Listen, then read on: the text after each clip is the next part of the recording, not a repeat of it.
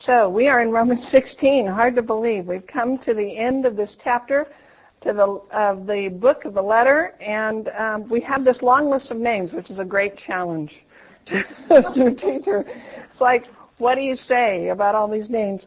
And if I could give you an analogy, it's like, you remember in high school you get your yearbook, and at the end of the year you ask everybody to sign the back of the yearbook or write your little notes? I mean, that's essentially what we've got here. This is like the end of the yearbook, and Paul is signing it or talking to people. And just like, your high school, you have all these building blocks and these years from which you spring into adulthood. It's kind of like we've gone through this great theology, and now he's got these names. And he also has some very personal kind of memories that aren't explained and some experiences. So we're going to do what we can with these. And we're just going to jump in. Let me start with the first two references are the longest, so we're going to do those 1 through 5. I commend to you our sister Phoebe, a servant of the church of Cenchrea, that you may welcome her in the Lord in a way worthy of the saints, and help her in whatever way she may need from you, for she has been a patron of many and of myself as well. Greet Prisca and Aquila, my fellow workers in Christ Jesus, who risked their necks for my life, to whom not only I give thanks, but all the churches of the Gentiles give thanks as well. Greet also the church in their house. And I'm going to stop in the middle of the verse there. These are the two longest references, and we actually know the most about these people. We have an individual in one, Phoebe, and then a couple in another. And in some ways, they kind of represent the rest of the people because there are two groups of names. There are the people who are in Rome, to whom Paul is writing and sending greetings, and Phoebe represents that group. She's headed to Rome. And then there are the people in Corinth, the place where he's writing the letter from, who he's talking about and sending greetings. No, wait, did I get those backwards? Yes.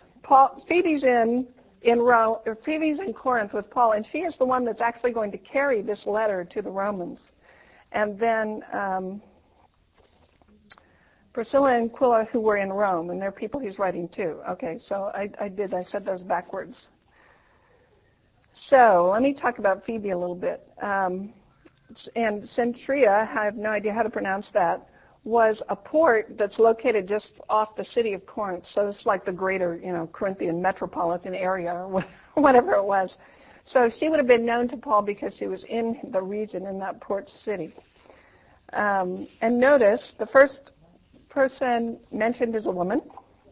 And as we go through these names, that's the other thing I want you to notice is the variety. There are men, there are women, there are people who seem to be slaves, there are people who are high government positions, there are husband and wife teams. I mean, there are all kinds of people, and that, I think, is interesting to note, just the variety of the people that were in the church that he's writing to.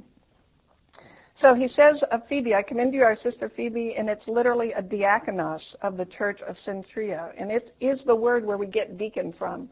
It literally means a servant or one who serves, and it was usually used of somebody who was recognized as having a gift of service. Someone who not just, everybody serves occasionally, but someone who really seemed called and had this gift of service. Now, this creates a lot of controversy because there are people who say because of this verse that we ought to ordain women deacons because Paul uses this term. And what I want to suggest to you is this verse does not decide the issue either way. And we're not going to get into that issue. Sorry, we only have 30 minutes. But just from a Bible study methodology, you cannot definitively say, yes, there were women deacons the way we think of women deacons today, nor can you rule it out. So just from a methodology standpoint, this is a piece of evidence, but it is not a conclusive piece of evidence. That because he calls her a servant does not mean that she had an office in the way we think of the office today. In the same way, you'll see other instances of people who are called apostles in Acts, and they were not one part of the 12. They were just people who were sent to do something. So we have precedent for that. So we don't know if Phoebe was a deacon the way we think of deacons today or not, at least not from this verse. What we do know is that she served, and that she served the church and was recognized for her service. Whether she was ordained in the way we think of ordination or not, we don't know. But it's a high compliment to give her, to call her that word, and then the next word he uses is the patron of many people, including me. That word is not just someone who gives money, although she may have been a wealthy widow or someone that could, give money, but it's also used of people who provided support, like foundational critical support. I couldn't have done the job without you kind of support. Someone who would help establishing a program or a life or an encouragement in some way. So he's speaking of her very highly as someone he counts on, who's recognized for her service and her support. And as Libby said, if you're going to be in the Bible, this is the way to be recognized. And she was, we think, the person who actually carried this letter from Paul to the Romans. And that's why he says, I commend you to her. In other words, when she comes and she brings you this letter, take her in, treat her, well, show her hospitality. Which is a pretty important task. I mean, if you think about it, the whole history of and 2 continents was changed by this letter, and at some point it was in Phoebe's backpack, trucking down the road, and it was all on her shoulders. So she's one of those people that had a very important job to do, but nobody knows who she was in that sense. But he's personally grateful for her, he counts on her, and she's really highly praised. Then we get Priscilla and Aquila. Prissa is the formal name. Priscilla is like a diminutive form of it. So, like we have Kate and Katie or something when you add that familiar kind of ending to the end. That's what's going on here. And more often than not, you see her referred to as Priscilla rather than Prissa. And we know actually a fair amount about these two because they're mentioned in the New Testament about 6 or 7 times. And in 4 of the times they're mentioned, Priscilla's name occurs first. And that has led to a lot of speculation. Some people speculate that she was a noblewoman and that she married a slave. And so her name came first because she had essentially married beneath her, even though the two went off and ministered together. Other people speculate that she was the more charismatic, kind of outgoing, vibrant personality of the two, so that when you thought about this couple, you thought about her first. And then other people have speculated that she was the Bible teacher because her name comes first, and that Aquila was a teacher as well, but not the predominant one. And so that is in the debates about what women should and shouldn't do, people point to this and say, oh, well, see, Priscilla was the Bible teacher. And what I want to suggest to you, just like Phoebe, this is not conclusive evidence. You can't, just from a Bible study methodology standpoint, if that's what you're basing your argument on, you're on shaky ground. That's not enough evidence. I mean, if you saw things in our church litter that said Chryson and David or David and Chryson, what conclusions would you draw from that? You couldn't build a whole theology on it. It just might be the way they typed it. I just wanted to acknowledge that controversy's out there, but I wouldn't put much stock in it as a persuasive argument. What we do know about this couple, though, is that they did minister together, and they were always together in ministry as far as the references we have of them. And it is clear from their New Testament passages that they did have a teaching ministry, and it seems pretty clear that both of them were active in that ministry.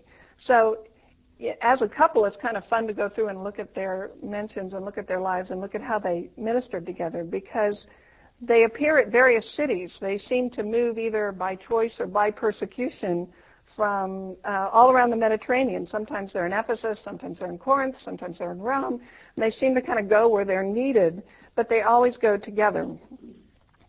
And I think they went to Corinth where they met Paul, and then they go back with him to Ephesus, and then he leaves, but they stay in Ephesus, and then later on they come back to Corinth, and now we find them in Rome.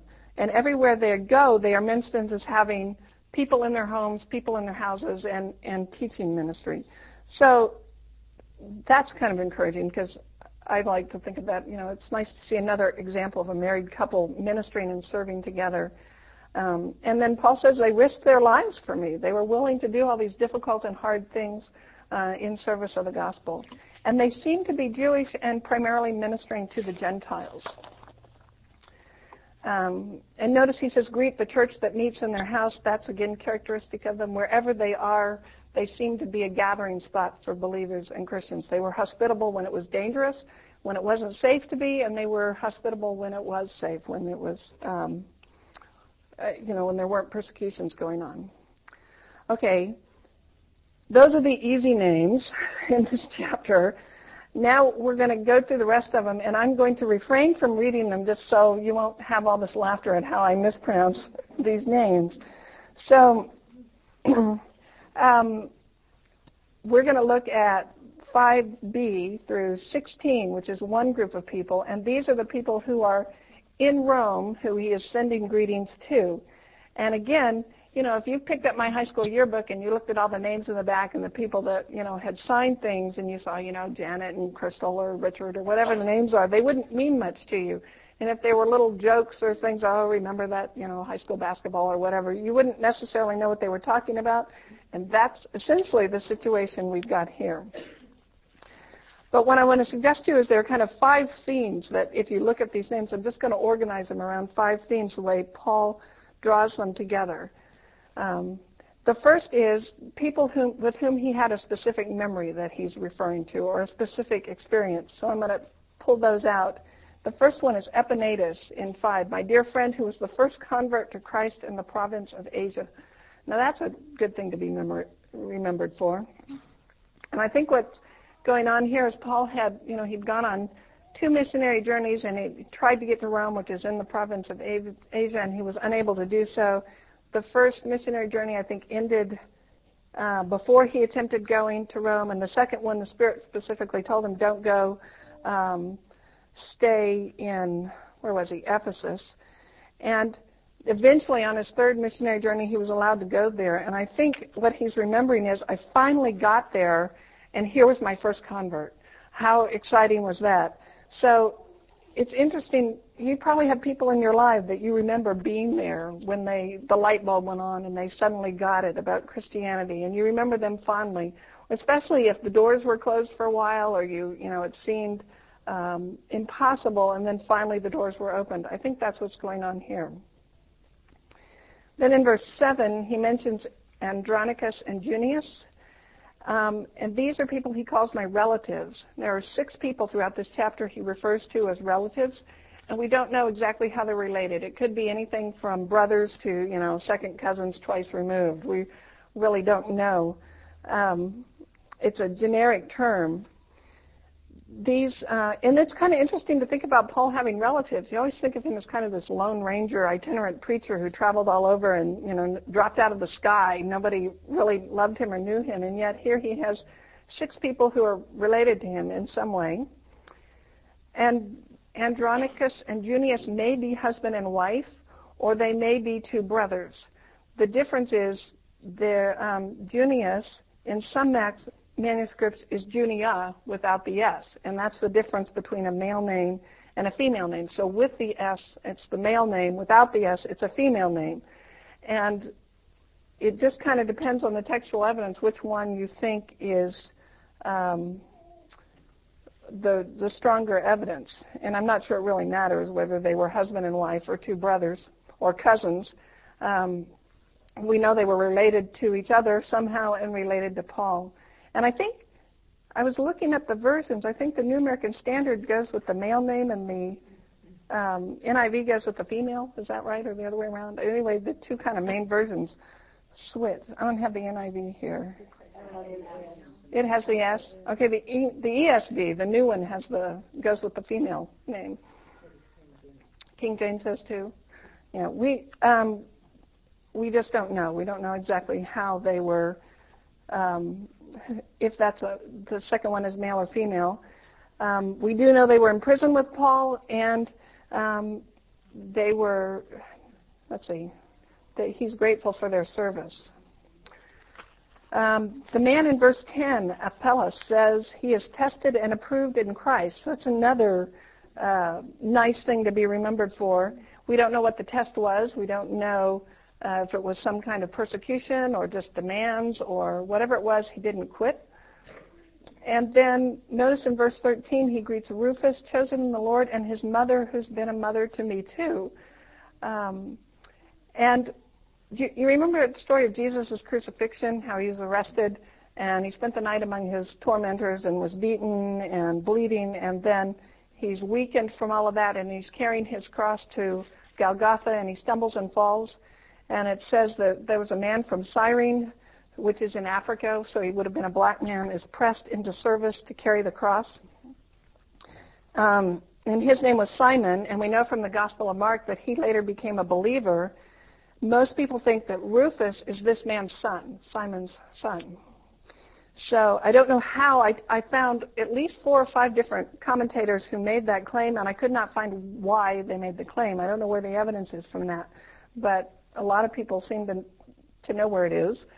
But that's kind of interesting, which means this man was probably a black man, if he was from Africa or descended from Simon, who was from Africa, and he would have come to the line of faith because his father had been pressed into service to carry the cross. So at some point he crossed paths with Paul, and his mother becomes like a mother to Paul, which is another wonderful kind of relationship to think about.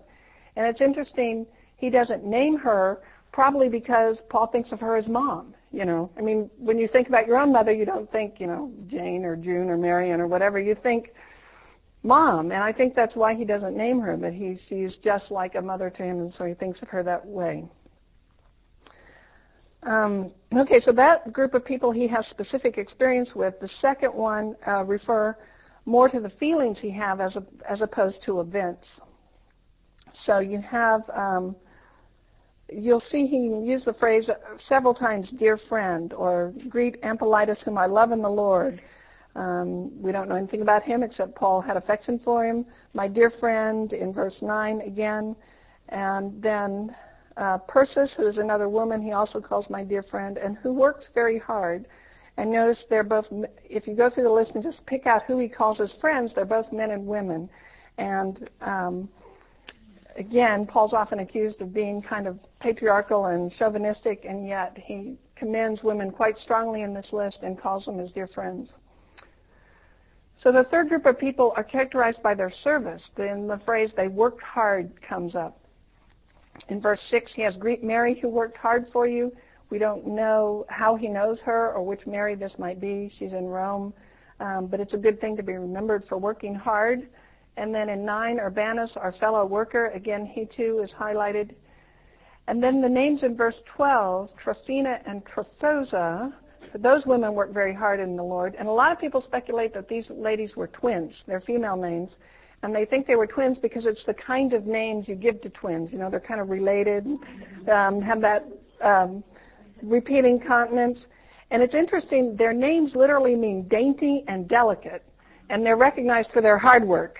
So, I don't know. If you think, dainty and delicate, you kind of picture them, knitting doilies or something for the church, and yet they are recognized for how hard they work in the Lord. Again, probably sisters, but we don't know exactly. Could be twins. Maybe elderly, maybe younger, we don't know. And then Persis, again, we've already seen, she was also mentioned as working hard. And then there's groups of people. The fourth group, they're mentioned because of they belong to a group. So in verse 10, he says, greet those who are in the household of Aristobulus, and again, in 11, greet those in the household of Narcissus.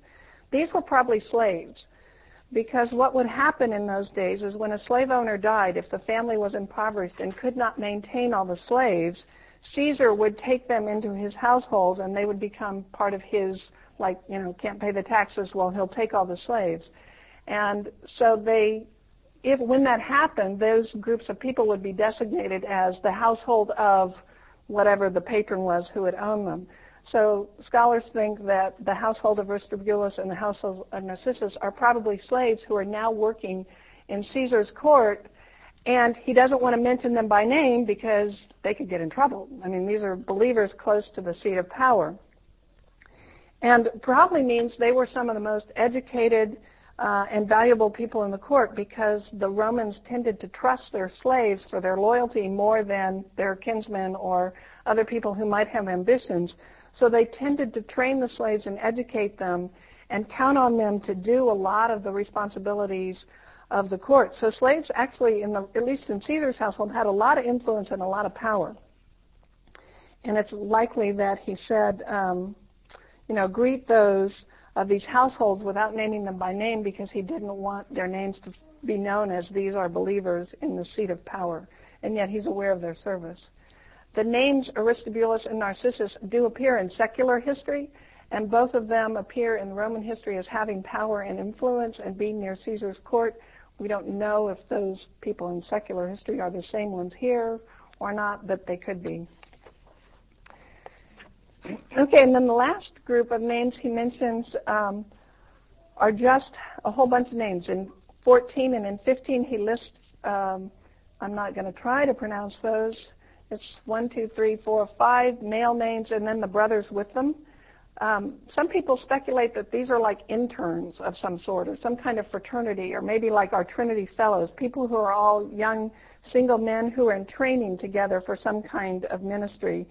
And he mentions them as, together because they're all in whatever program they're in, some kind of internship perhaps. We don't really know. And then in 15 is probably another house church or community. That's a mixed sense group of names. And we don't know anything about them really, except he says, give them my best. So what do we learn from that? I'm not sure we learn a whole lot, but one thing is how diverse the group is. There's men and there's women, there's single people, there's married people, there's probably slaves, there's people who had positions of influence, and the church ought to reflect that kind of diversity. The other thing is notice that everyone isn't commended for something that is obviously spiritual.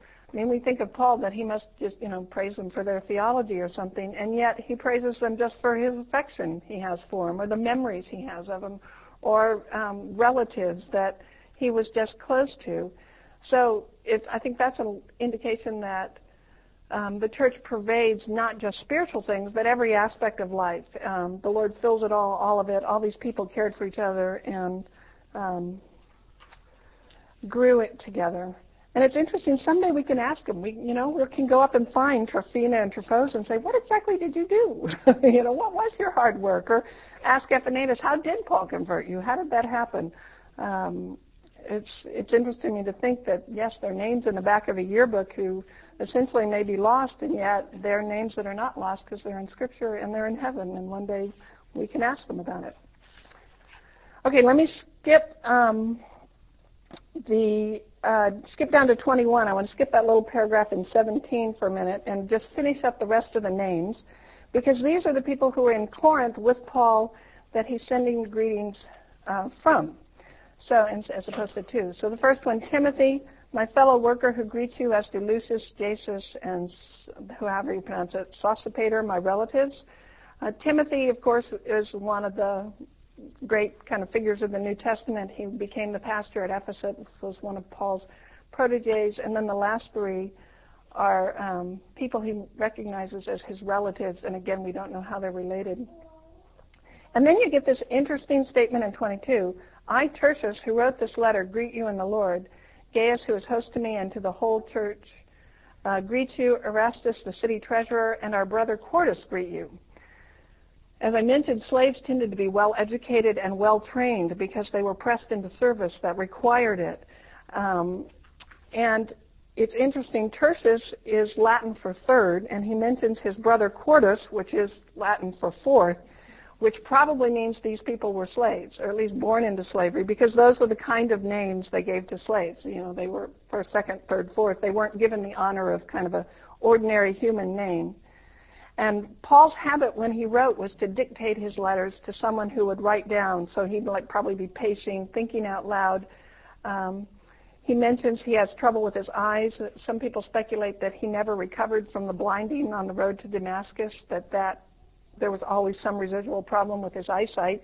So it would have been hard for him to handwrite his letters, and so he usually had a secretary dictate them. And in this case, it's Tertius who is writing down the letter, and so we get to the end, and Paul probably said, okay, Tertius, you say a few words to your friends in Rome, and he gets to add his little verse to this, one of the greatest letters ever written.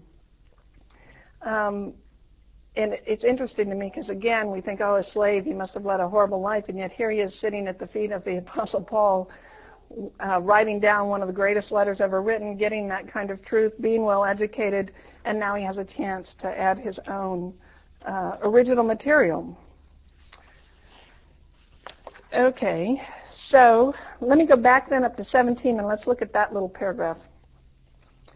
17 through 20. I appeal to you, brothers, to watch out for those who cause divisions and create obstacles contrary to the doctrine that you have been taught. Avoid them, for such persons do not serve our Lord Christ, but their own appetites, and by smooth talk and flattery they deceive the hearts of the naive. For your obedience is known to all, so that I rejoice over you. But I want you to be wise as to what is good and innocent as to what is evil. The God of peace will soon crush Satan under your feet. The grace of our Lord Jesus Christ be with you. These are kind of his final warnings to the Romans. He commends them for their obedience and for what they've already learned, and he basically says, watch out. There are those who will deceive you. There are those who will distort the gospel. And it's interesting, if you look through Paul's letters, many of them have the same warning in them. To watch out for people who are trying to divide instead of build unity, or who put obstacles in our path. And I think as a church we ought to say, expect that. It's going to happen. There will be people who will come along that will want to create more heat than light. And notice his advice to them is not, radically go out and search the pews and stamp them out. His advice is ignore them. God will take care of it. Now, I think we ought to be careful we don't give them a voice. We don't give them a platform from which to create divisions, but neither do we need to ostracize them or, go after them with a vengeance. Paul's encouragement is this: God will take care of it. God will eventually crush them. As he said, the God of peace will soon crush Satan under your feet. I think he means all those divisions, all that strife, all that stuff, God's going to take care of it. Okay, so in conclusion, let's look at the last verses of the book. And this is my favorite part of this chapter, because we're moving away from the ordinary greetings to the ordinary people, or all the signatures in the back of the yearbook, and he's reminding them of what he's taught. And in some ways, this little benediction is a summary of the entire book. Now to him who is able to strengthen you according to my gospel and the preaching of Jesus Christ, according to the revelation of the mystery that was kept secret for long ages, but has now been disclosed through the prophetic writings, and through the prophetic writings has been made known to all nations, according to the command of the eternal God, to bring about the obedience of faith. To the only wise God be glory forevermore through Jesus Christ. Amen. Now he starts us now, to him who is able to strengthen you, and I think some translations have established you. The idea is to put you on solid ground. So if you think, have you ever sat at a table that wobbles and you've got, you're like trying to wedge a napkin or something under one of the legs to get it to hold still, or you put a book under there? The picture is to put it on firm ground so it doesn't wobble. So it's God is able to plant you solidly, to make you steady and establish you. And that's the idea behind him who is able to strengthen you. So he has the idea of, unlike a rocking table, you are planted firmly and solidly on the ground, so that when the hurricanes of life come along and try to blow you over, and all the frustrations and the persecutions and the dangers and the anger and the resentment and all of that stuff, you're planted firmly and you will not be shaken. And notice who he's counting on to make that happen. Him who is able to establish you. He doesn't say, okay, now you've read this letter, go out and do it right. Go out and try harder. Go out and get your life and your act together. There is a God behind all this, and he is going to bring it about. It is his responsibility to plant you on that firm ground. Now, obviously, we long for it. We hunger and thirst for it. But the message of the gospel is not try harder. The message of the gospel is trust God, wait, hope in him, count in him. He is able to finish that work. He is able to strengthen you, and he's promised to do it. So now to him who is able to establish you by my gospel, don't misunderstand that phrase. I don't think he means by my gospel like mine as opposed to Peter's and James, or mine as opposed to John and Jesus or the other writers of Scripture. He answers this accusation in 1 Corinthians there directly. Some people say, that it's in that section of some are following me, some are following Apollos, and he says, you've got it wrong. We all have the same gospel. you're making too much of it. So I think what he means by my gospel is the gospel I've just taught you, the things that I've just laid out here. Not that it's a unique gospel, but the one that he's explained, the one that he teaches, the one that he's proclaimed, the one that was given to him. So, because look what he goes on to say in 25, according to my gospel and the preaching of Jesus Christ, according to the revelation of the mystery that was kept secret for long ages and been disclosed through the prophetic writings. So it's not my gospel, it's this gospel that was revealed in the preaching of Jesus, that was in accordance with the Old Testament prophecies, that has now been explained through his life and ministry. So he's not saying my gospel as opposed to somebody else's, but the one that I have proclaimed to you, the same one that Christ preaches and was in the rest of Scripture. And if you take all that out and just boil this down to the essentials, what he says is now to him who is able to strengthen you according to the gospel, to bring about the obedience of faith to the only wise God. And that's the gospel. God is able to strengthen you. God is able to bring about the obedience of faith to the only wise God, to be glory forevermore through Christ Jesus. Amen. And that, I think, if you learn nothing else from Romans, that's the message to learn. God is able to strengthen you. God has promised to strengthen you. He will bring about the obedience that we long for, one step at a time. Maybe not by Friday. You can't count on it in every instance. But all the hard things, the redundant things that we've studied, or the challenging passages, the obscure passages, everything that comes up in life, it's all in God's hands. It's in his power to write it on our hearts, to make us the kind of people who are faithful more and more often and obedient, and he's promised to do that. So he says, God is able to strengthen you, to bring about your obedience, and then to him be the glory forevermore through Jesus Christ. It's a great way to end that letter. So, that's the end. Can you believe we made it? Well, let me just pray, and then I'll give you a chance to respond. Father, thank you that you are a God who is able to strengthen us, and that you've promised to strengthen us, and that you save us from our sinfulness, save us from our hopelessness, and give us a destiny and a calling. We pray that you be building us into the church that you want, building us as individuals, as people, as a community and families, making us more and more people who trust you, follow you, and long to know you. And we pray that you would take all the words through this whole semester and write them in our hearts and throw away anything that was confusing or misleading or not according to your words, and just be bringing about your work in our lives. In Jesus' name, amen.